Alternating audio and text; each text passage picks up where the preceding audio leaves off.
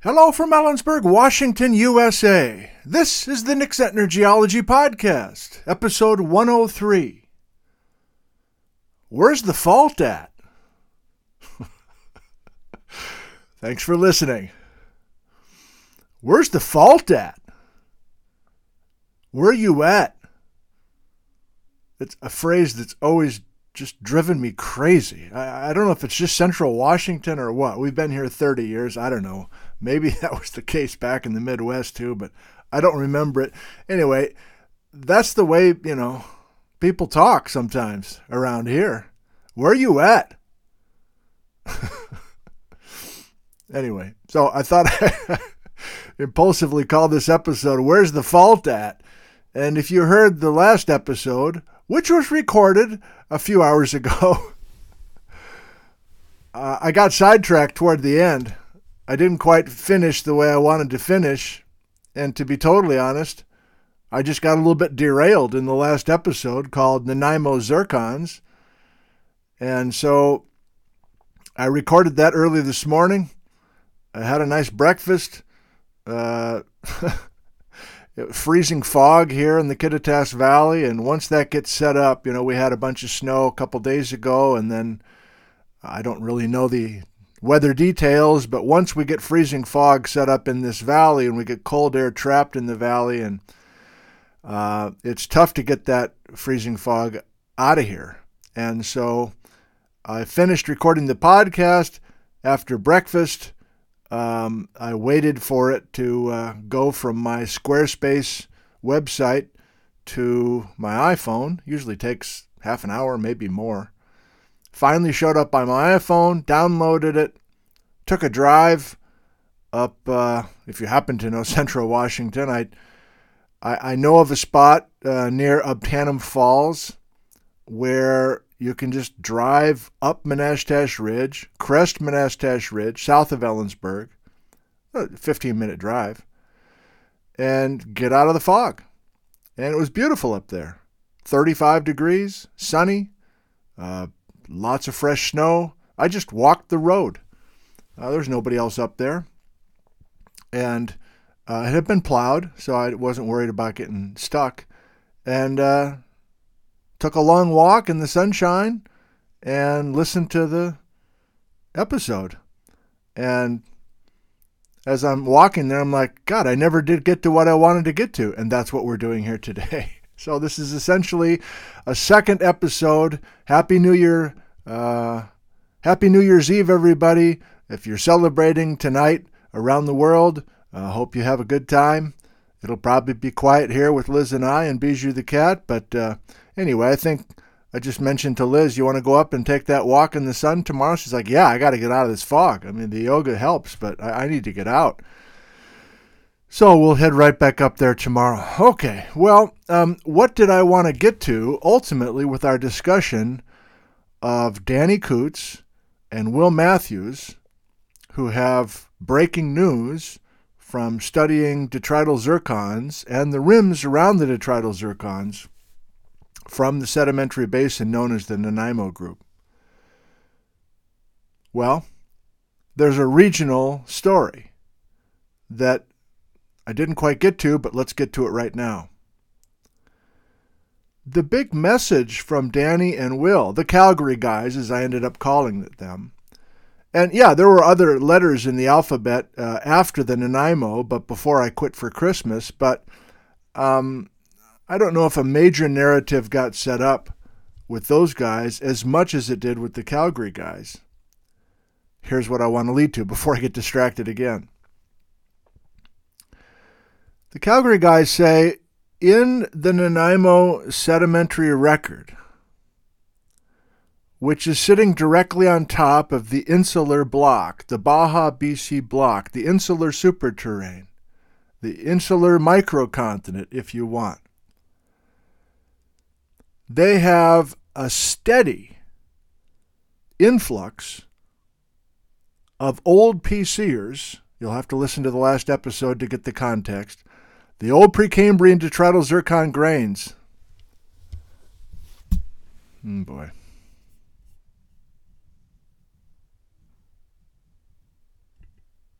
Am I still recording? I just had a little error message going here. It looks like I am, so I'm just going to keep going. Sorry about that. Between 84 and 63 million years ago, there was a steady influx of old PC detrital zircon grains in the Nanaimo Basin. And generally, maybe even specifically, those zircon grains between 84 and 63 million years ago look about the same, meaning there is not a gradual change in the kinds of Precambrian grains coming into the Nanaimo Basin. All right, well, maybe you're on top of your P's and Q's. Maybe you knew that's where I was trying to head in the last episode, but let me try to get there now for the rest of us that didn't quite see this regional implication. I'll hit it right on the head. Because there's a steady signature of old PC grains in the Nanaimo, again, between 84 and 63 million years ago, it looks like the source of those old Precambrian grains was moving with the Nanaimo Basin. Now, this is new and this is potentially important, and it ultimately gets at where's the fault at? Where is the Baja BC Fault?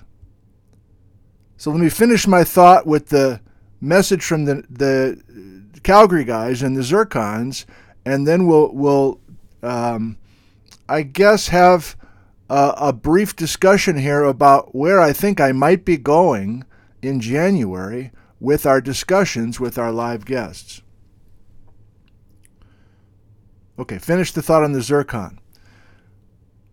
Because there's such a steady and surprisingly uniform signature between 84 and 63 million years ago in the Nanaimo, the old discussion of different kinds of Precambrian grains coming from different portions of North America's old interior, that appears to be out the window, or at least has taken a significant hit from this recent work by the Calgary guys.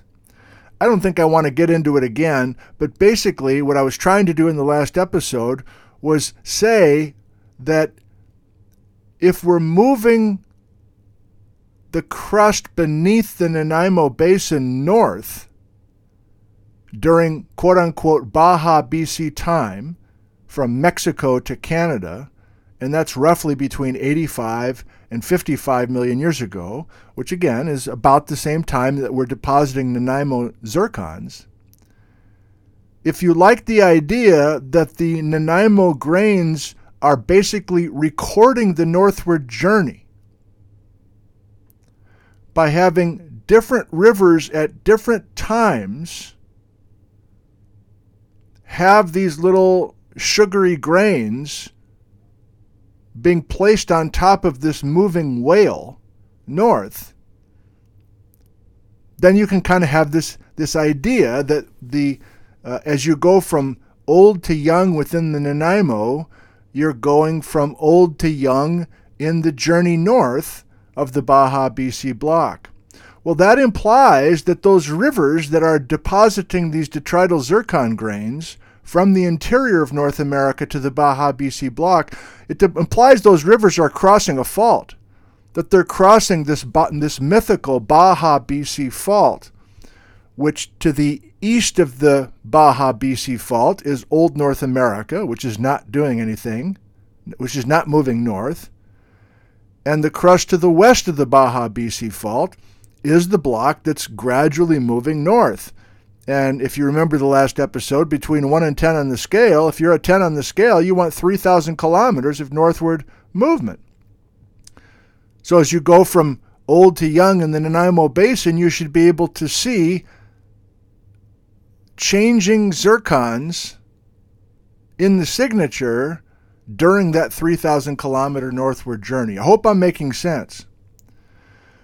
Well, that concept that the source of the old PCers is actually moving with the Nanaimo implies that if there is a major Baja BC fault, it has to be east of the source of the old PCers.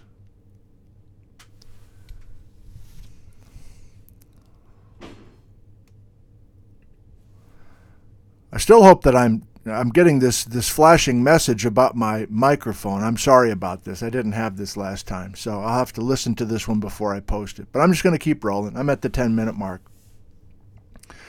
So if we're talking about themes for the alphabet series, and if you didn't hear the last episode, I'm talking about basically highlights that I've learned with a live audience and with live geologists with each of these episodes of the Baja BC A to Z live stream series. If we're talking about themes that have emerged, one is the Nanaimo story.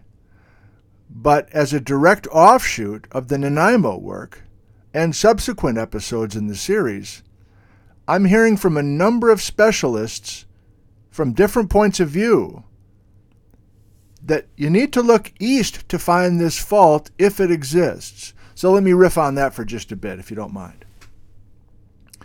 So cartoonishly, Darrell Cowan, 25 years ago, wrote this Crucial Tests paper saying if this Baja BC thing is real, we need to find some crucial tests to support it or deny it or whatever. And detrital zircons was a potential test to see if this concept of moving blocks from Mexico up to Canada was real or not. Okay. To do that, Darrell chose to have these iconic maps. We call them cartoons in geology. And it might seem weird to some of you because you think of Saturday morning cartoons, but that's generally what we call them. They're not casually drawn. They're very carefully drawn, but they're cartoons because they're just trying to get a couple points across. And Darrell chose to put one major Baja BC fault, as I just described. To the west of that Baja BC fault is this major Baja BC block that does this 3,000-kilometer north journey. In my alphabet series, I came up with the phrase called the whale. The whale is migrating north up the coast of North America between 85 and 55 million years ago. It wasn't by invention. Somebody at some point came up with the concept of a whale migrating north, but I grabbed it and ran with it. And to the point where Vindman's Bakery has been making large whales out of bread that look like huge goldfish that I've been using with the chalkboard. It's kind of fun. There'll probably be more of that in January, I'm guessing. All right, well, some of the vocal critics of Baja BC basically say, I'm going to stop paying attention to this concept because if you want all this movement north on a major Baja BC fault, there's no evidence that this fault exists, so I think we should stop talking about it. If you can't point on a map to where this fault is, then the whole thing's dumb. It's not worth my time. Well, Darrell and Merle Beck and others who have been spending a whole career talking about this stuff never intended to have one master fault as this offset feature, or in other words, one major fault to allow all this motion. In Merle Beck's words, who came up with the concept 50 years ago, is that it's probably a handful, maybe even dozens of smaller strike-slip faults, and therefore smaller blocks of crust in between those small faults that each are doing their own amount of northward migration, and there's a culminating effect of all those individual blocks. Again, to use the whale thing, instead of one mama whale swimming up the coast, the Baja BC block, maybe it's, take your pick, 15 baby whales all swimming in a pod. And each whale is not only moving north of varying amounts, but there's little baby strike-slip faults in between each of the baby whales. And you want to throw in another wrinkle? The paleomagnetic data says each of the baby whales is rotating clockwise as they're swimming north. So their tails are swinging out to the west and their heads are swinging down to the east. All right. So we're not to paleomagnetic studies yet in the series, but that's happening in January, and that's why I'm confident it's going to be a real interesting month, in addition to some other things we're going to get into.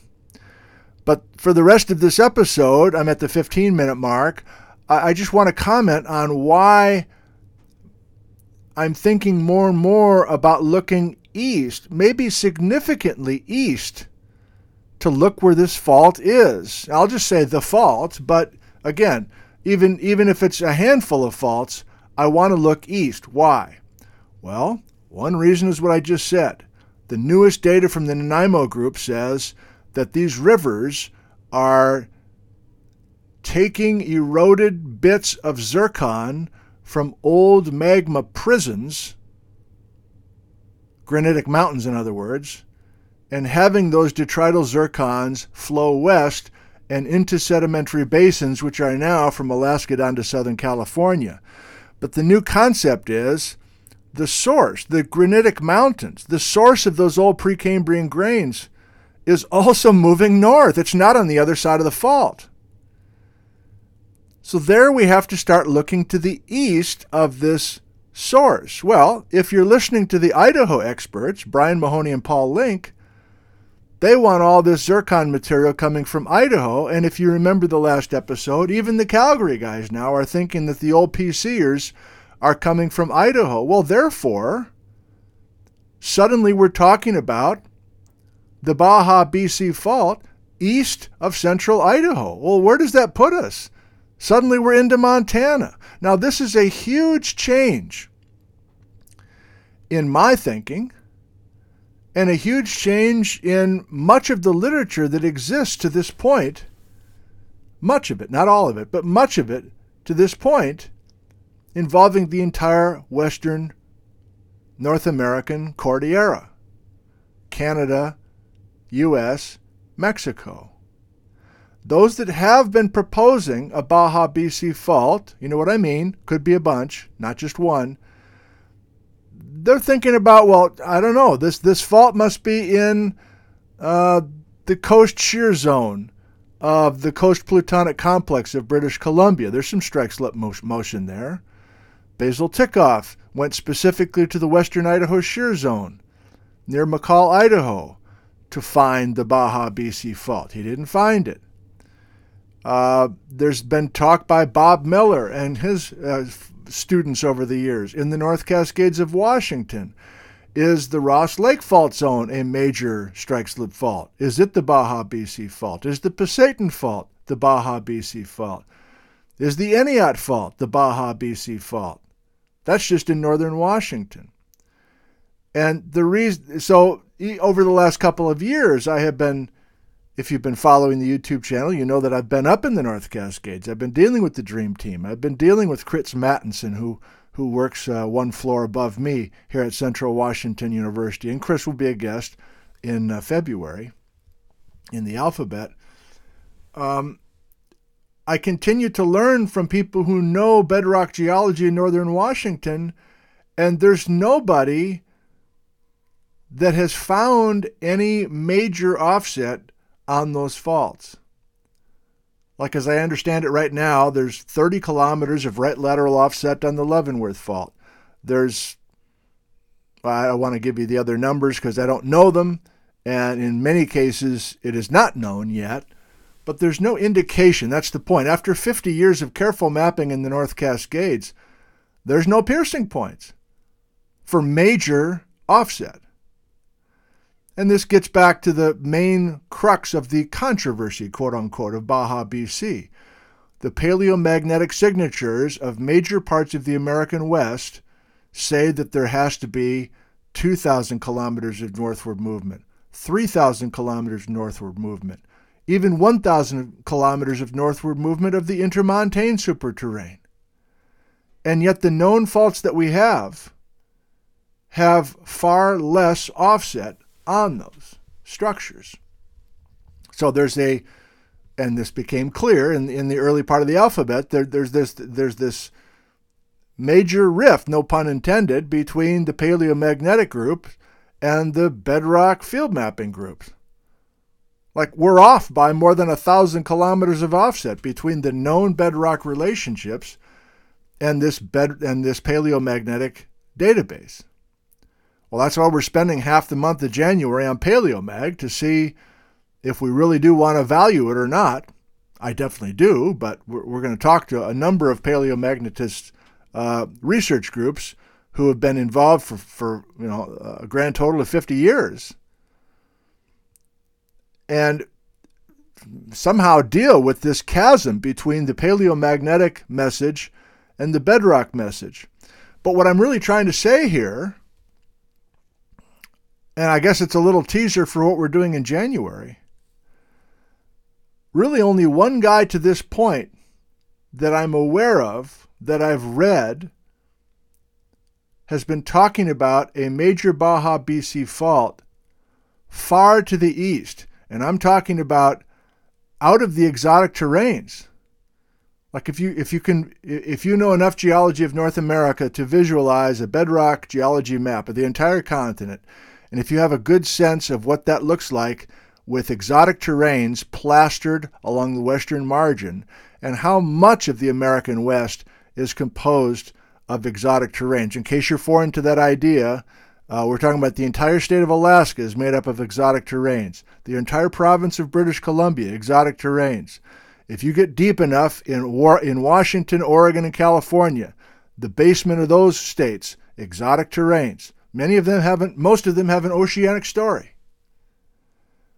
But what I'm saying right here, and I'm starting to think about very seriously, is that where's the fault at? How about you get out of the terrains? And you're like, what? What's east of the exotic terrains? And where exactly is that boundary between exotic terrains and cratonic North America? Well, the way that it's been presented for, my whole career, as I've been consuming it as a student and then a teacher, is you use the strontium 706 line and you say that's the edge of the craton. And if you go just immediately to the east of that strontium 706 line, there's passive margin sediments. And those are passive margins, or those are, beach rocks, essentially, for the old west coast of North America that's existed for a long time. Well, where's that line, you say? Well, that line is in western Idaho. That old coastline is in Washington, northeastern Washington, maybe even north central Washington. That line runs through Nevada. And so I'm pausing here because I guess I'm going to say it out loud. Bob Hildebrand, who has requested 2 separate episodes in January, and after thinking about it for a while, I've said, okay, Bob, yep, we're going to give you 2 shows. He's been cranking out paper after paper in the last decade, and he's not so sure that what we view as the old Western North American passive margin sediments are all Western North America passive margin sediments. And you're like, what? And why is this in this episode? I thought we were talking about faults, and now we're talking about these passive margin or these quiet beach rocks along the western margin of North America. Well, I need to learn more because I continue to try to get into Bob Hildebrand's world, and I keep getting derailed or detoured. But there's a lot there, and I promised Bob that before he appears in late January, I'm going to have much of that read. He's got a major Baja BC fault coming right up through what pretty much everybody says is boring old beach rocks of western North America, like coming through Montana. And Montana, last time I checked, is east of all these exotic terrains. So I'm ahead of myself a little bit, but Chris Mattinson, who has been mapping and studying with students the Chelan Migmatite Complex in northern Washington, and the Okanagan Range batholith to the north of that, well, there's a major strike-slip fault apparently called the Pasayten Fault, which separates the Chelan Migmatite from the Okanagan Range batholith.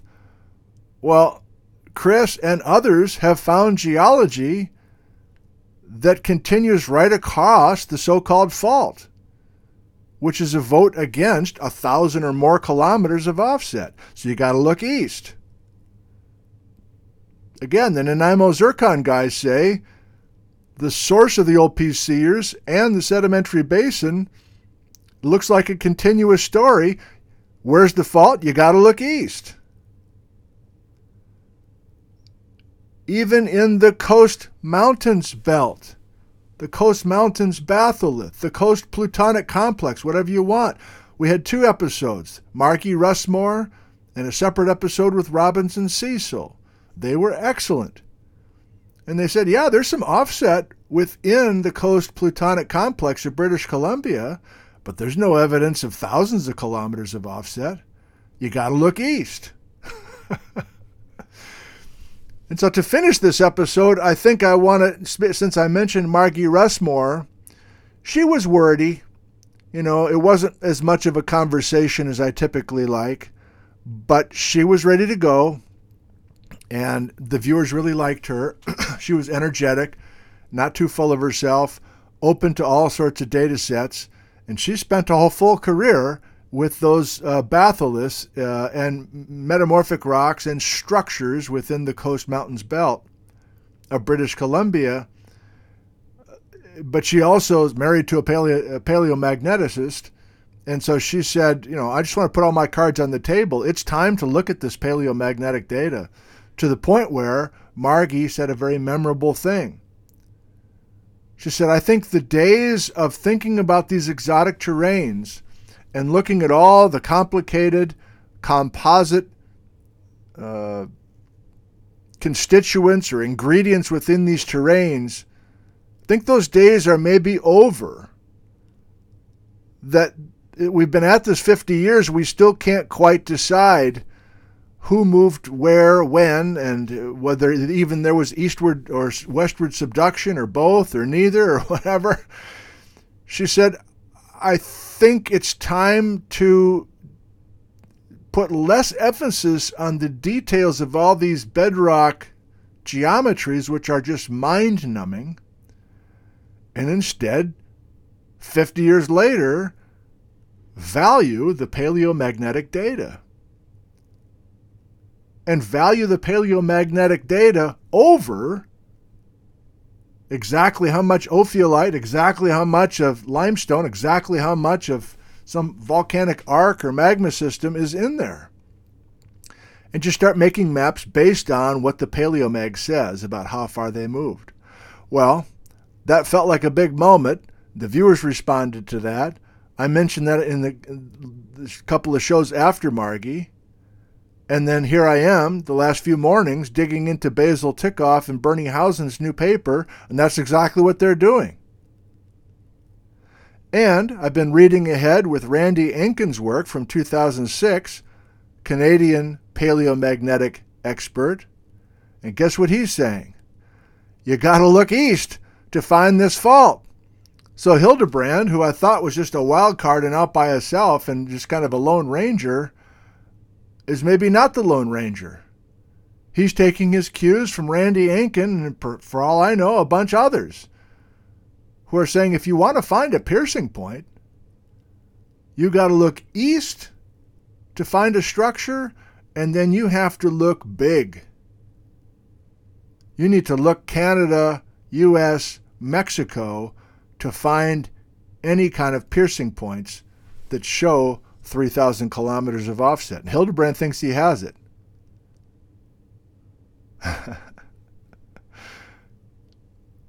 So, you know, for this winter, I knew that I was going to be dealing with Alaska down to Mexico. I knew that for sure. I thought maybe half of the episodes would be in the North Cascades, where I've been the last couple of winters.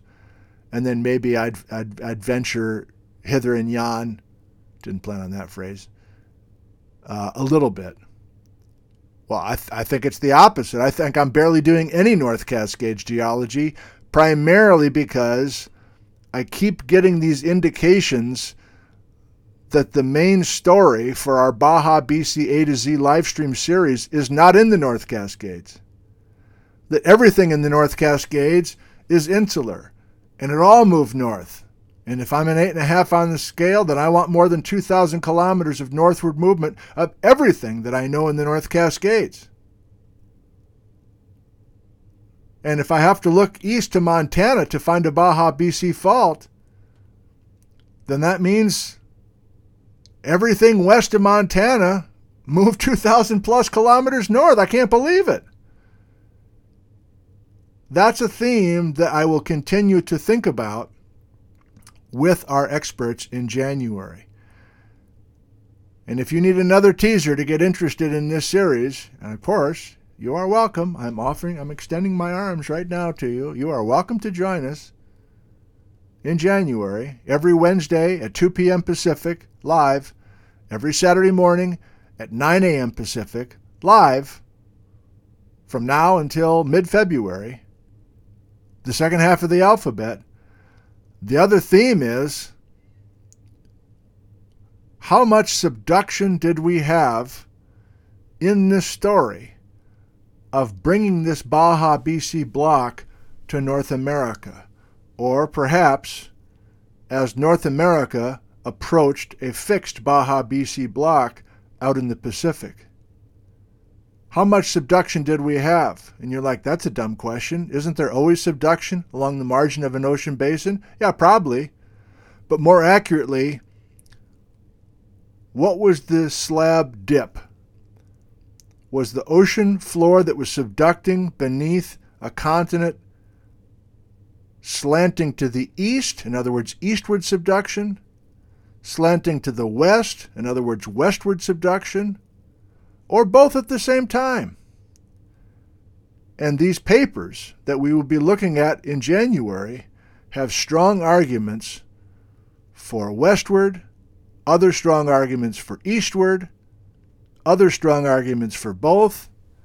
And to me, I'm really looking forward to that and trying to work out some of those details between these different models that have just kind of flourished in the last 15 years. Okay, I feel better. I feel like that's where I really wanted to go once I got started with the Nanaimo last time. And today in this episode called Where's the Fault At? We started with the Nanaimo, that we realized that a bunch of other bedrock geology is indicating perhaps that a major north-south trending strike-slip fault is not ripping through the North Cascades, but is ripping through a crust further to the east. Okay, well, I don't know, dear listener. If that doesn't excite you to tune into some of these, then I understand. You have a full life. You don't have time to sit through those, and I totally respect that. But if you want to join us, you're welcome to join us. Okay. Thank you, listener. I love you, and I'll probably see you in February for the next radio episode, unless I really get turned on later this month, in January of 2023. Thank you, I love you, and goodbye from Ellensburg, Washington, USA.